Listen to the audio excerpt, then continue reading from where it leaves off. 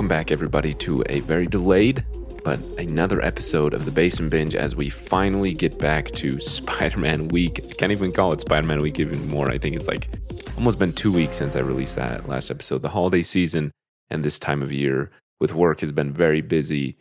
A lot of things took a lot more time than I expected, so that partially was the reason the episodes were delayed. Additionally, I needed some time to reorient myself after all of that. So finally back to finish out the year with Spider-Man Week. This was supposed to be in preparation for No Way Home. I've since seen No Way Home. I enjoyed it. A review will be coming on that at the end of the year. So to finish out Spider-Man Week here, of course, Spider-Man 3 that you're listening to right now, the 2 Amazing Spider-Man films, and then the 3 MCU Spider-Man films. It's going to be a lot of fun. All the reviews are going to be pretty quick. Finish out the year and this week with them. Starting next week at the start of the year, animation season is coming back to the Basement Binge. I am extremely excited for that, but for the time being, let's finish out Spider-Man Week by talking about Spider-Man 3. Real quickly though, just want to mention to you, I also do have a giveaway going on for a digital copy of Homecoming that is still current. I just checked it. The details about that right after 2 cents, our first segment. So 2 cents, this segment is completely spoiler free. If you, like me, have not seen Spider-Man 3, don't worry, this is completely spoiler free. Now, even if you are like me, having not seen the film in its entirety, you know what Spider-Man 3 is. When I say that, you immediately get ideas about it. This film really does have a lot of problems. There's a lot of trouble that it has, mainly in its pacing, particularly because it's overstuffed with characters and ideas. The CGI is horrible, and not just because it's dated. I mean, look at Spider-Man 2 that happened just 3 years earlier, and that CGI is significantly better. The editing is wonky. MJ talks way too slow. Some things feel completely overdone, and a lot of other things feel completely out of left field and like they don't belong. But Tobey Maguire is still endearing as Spider-Man and Peter Parker. Him as a character and the performance with that character is one that I really enjoy, and I just like to have fun in this universe with him. The camera work and the music are still exceptional. The characters and their personal growth is still engaging. The action is fun most of the time, hopefully. And it's just mainly a whole lot of campy fun with schlocky performances. There's a lot about this film that works really well, and the faults are not glaring, just kind of disappointing. They don't ruin the overall experience of the film, they kind of just ruin those individual moments that they are in. The film as a whole is one that I really, really can enjoy, and I'm glad I enjoyed it this much.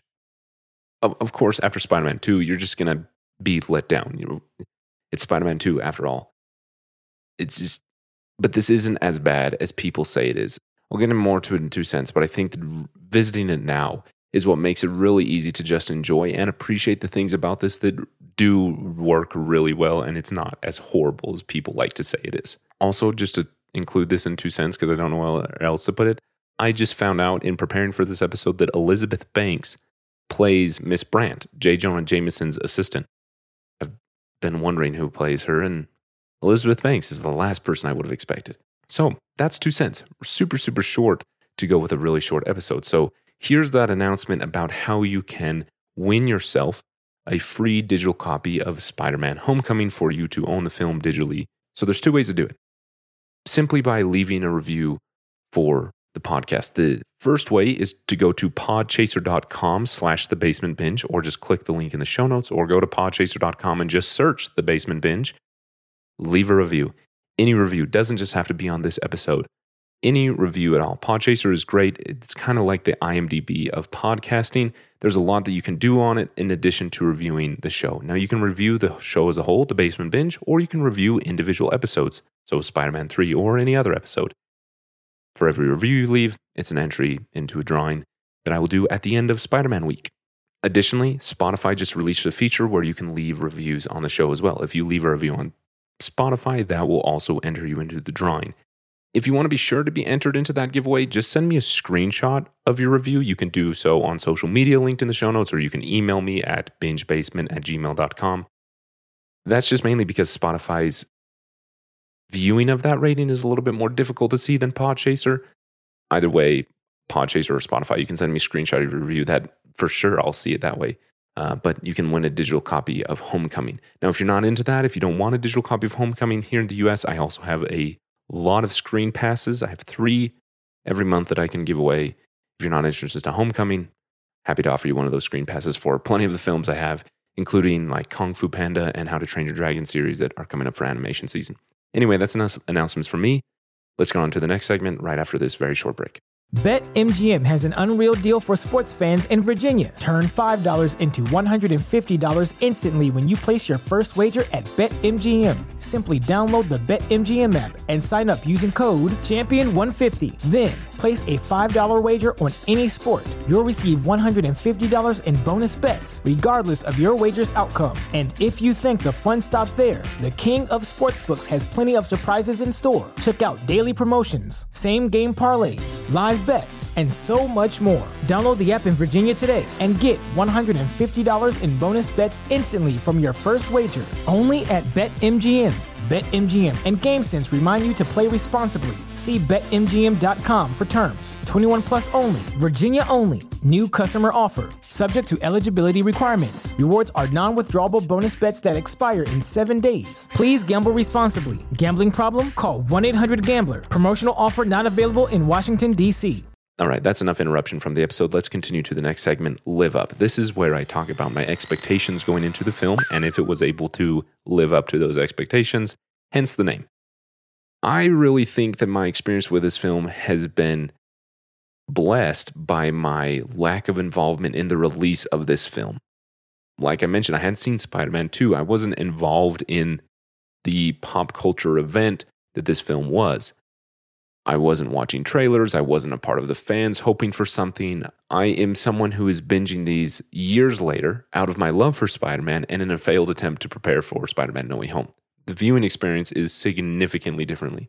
I already know what to expect. I'm not going into a theater blind, hoping for something that I end up not getting. So what am I expecting of the often claimed mess that is Spider-Man 3? I was expecting to have a lot of fun. Maybe it's because none of it takes me by surprise. I've seen so many segments of this film. I know the ideas and the characters and what they go through. Emo Peter isn't a surprise to me, so I get to enjoy it instead of being annoyed by it. Yes, the film does way too many things and does a lot wrong. I do love Emo Parker. I think everything happening with Venom is entirely unnecessary, though. I would ditch Sandman before I switch Venom because of his story is a lot weaker. Venom feels as a character with Eddie, more interesting to Peter. But Venom feels the most out of place, mostly because this trilogy is really grounded in reality, so to speak. That's the wrong word. It's grounded in these individuals, mainly focusing on them and their experiences and how that's all connected. So a meteor coming from the sky with an alien symbiote on it is very foreign to this world. When that happens in the film, it just feels like it doesn't belong. It feels forced. Now, Sandman, he is also a really weak character in the way he is written. His dialogue is horrible. There's a lot of horrible dialogue in this film, but especially for Sandman. The retcon of him being Ben's killer makes no sense in universe or just logically at all. He would have been better as a villain who was just unconnected to Peter, someone who was wreaking havoc on the city as a criminal. New Goblin, on the other hand, with Harry, he's a very interesting villain, but mostly because he's been around for 3 films. That's where that strength comes in because of the relationship to Peter, like we saw with Green Goblin, like we saw with Doc Ock. They were mentors to Peter. They were someone who meant something to him. And so New Goblin, Harry, that is definitely a character who could have done that. Sadly, he's the villain that is sidelined the most. And it's sad because most of those things with his character becoming a villain is extremely rushed and tossed around way too quickly. Everything's very, very forced, and you can tell that things don't fit throughout the entire film, so they try and stuff them in where they can. So what does work about the film? Why am I saying that I really enjoy it? Sandman, as a sympathetic criminal, not as a crazy villain, just a criminal in a sad situation making bad decisions, is great. Harry, as a threat to Peter personally, and as a challenge to Spider-Man because he's a person that he doesn't want to fight or hurt. MJ and Peter having relationship struggles because of genuine, difficult relationship turmoil that's real, not just MJ flip-flopping way too much. Which she does do, but it feels more authentic. Peter being happy because things are working out for him and Spider-Man. Like, that's a really good thing. Gwen and her involvement is well done. Also, her just being a wonderful person and apologizing to MJ when she realized how she was used. I mean, that's just really sad, but great person there. Emo Peter and Black Suit Spider-Man as a person who we have seen be so selfless and sacrificial in his life now being very selfish and rude. It's a great twist to a character. I don't really know how to make it more compelling and interesting emotionally, and in the story and in these characters that we know, it does feel very foreign, but it is a fun thing to do with this character. The camera work, of course, is still great here as it has been throughout the entire trilogy. The music, especially that new black suit theme, fantastic. And just generally the style and artistic touch of Sam Raimi.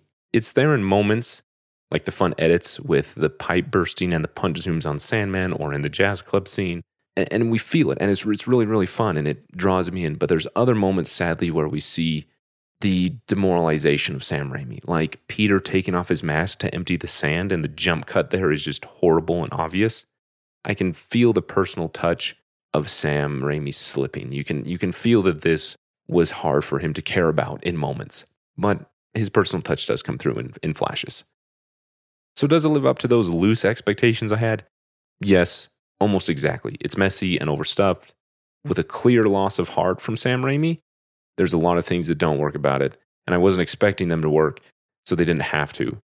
But it did surprise me how fun it was and how funny it can be. In the right setting, I would watch this again in a heartbeat. It won't be for a bit, but I would not hesitate to watch this again when the urge comes. I know I enjoy this, and I know I will enjoy it again. So, I don't know. Maybe I'm losing all credibility, and I'm probably going to even more in this next segment, least and likes. This is where I talk about my least favorite scene and my favorite scene. I'm really good at names for segments, if you can't tell. So let's talk about my least favorite scene first. Without a doubt, there's a few that I could pick from, but without a doubt, it is that first fight between Peter and Harry. The CGI is horrendous. The action is choppy and bland.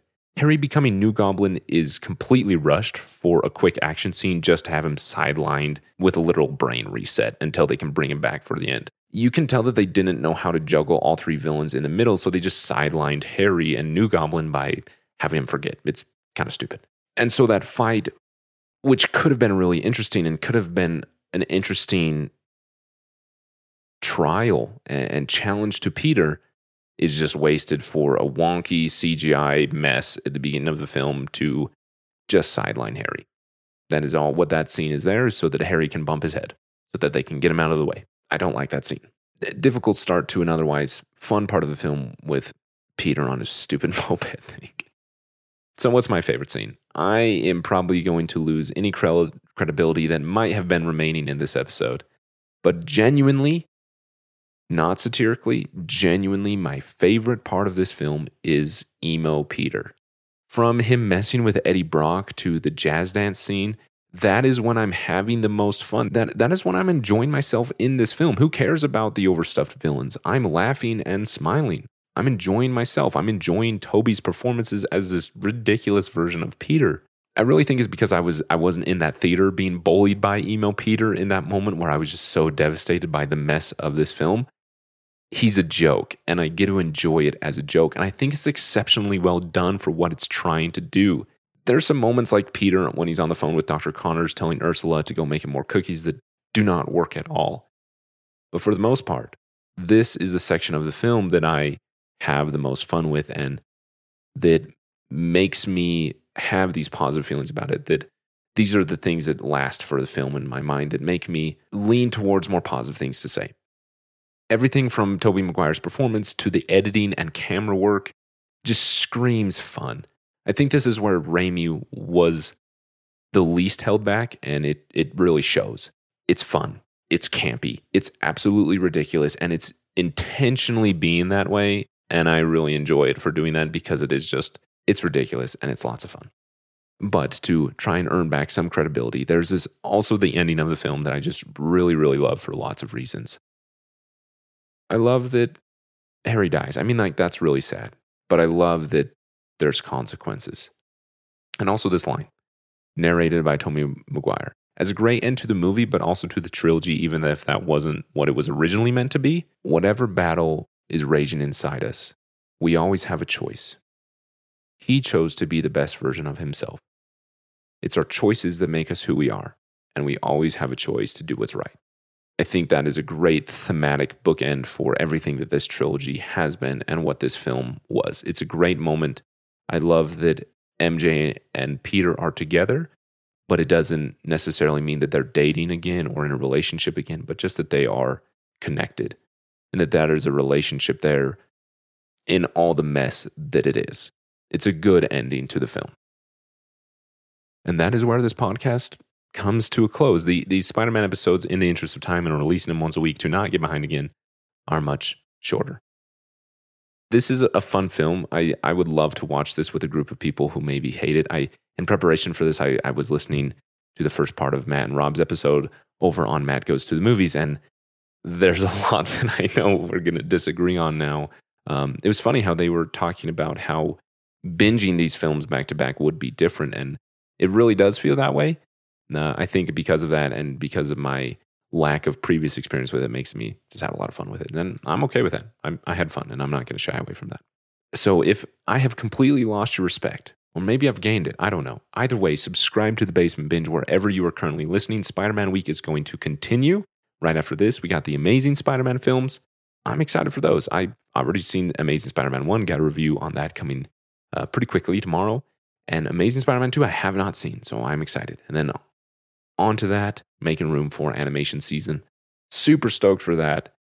Again, if you want to enter that Spider-Man Homecoming digital copy, leave a review on Podchaser or on Spotify.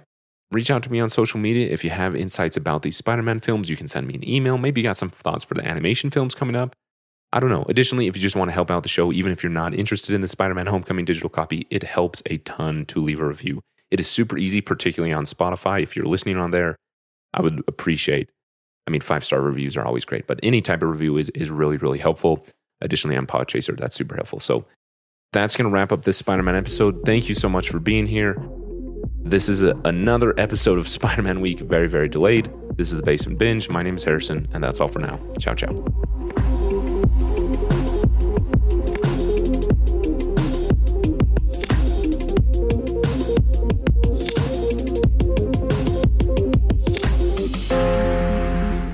BetMGM has an unreal deal for sports fans in Virginia. Turn $5 into $150 instantly when you place your first wager at BetMGM. Simply download the BetMGM app and sign up using code Champion150. Then, place a $5 wager on any sport. You'll receive $150 in bonus bets, regardless of your wager's outcome. And if you think the fun stops there, the King of Sportsbooks has plenty of surprises in store. Check out daily promotions, same-game parlays, live bets, and so much more. Download the app in Virginia today and get $150 in bonus bets instantly from your first wager. Only at BetMGM. BetMGM and GameSense remind you to play responsibly. See BetMGM.com for terms. 21 plus only. Virginia only. New customer offer. Subject to eligibility requirements. Rewards are non-withdrawable bonus bets that expire in 7 days. Please gamble responsibly. Gambling problem? Call 1-800-GAMBLER. Promotional offer not available in Washington, D.C.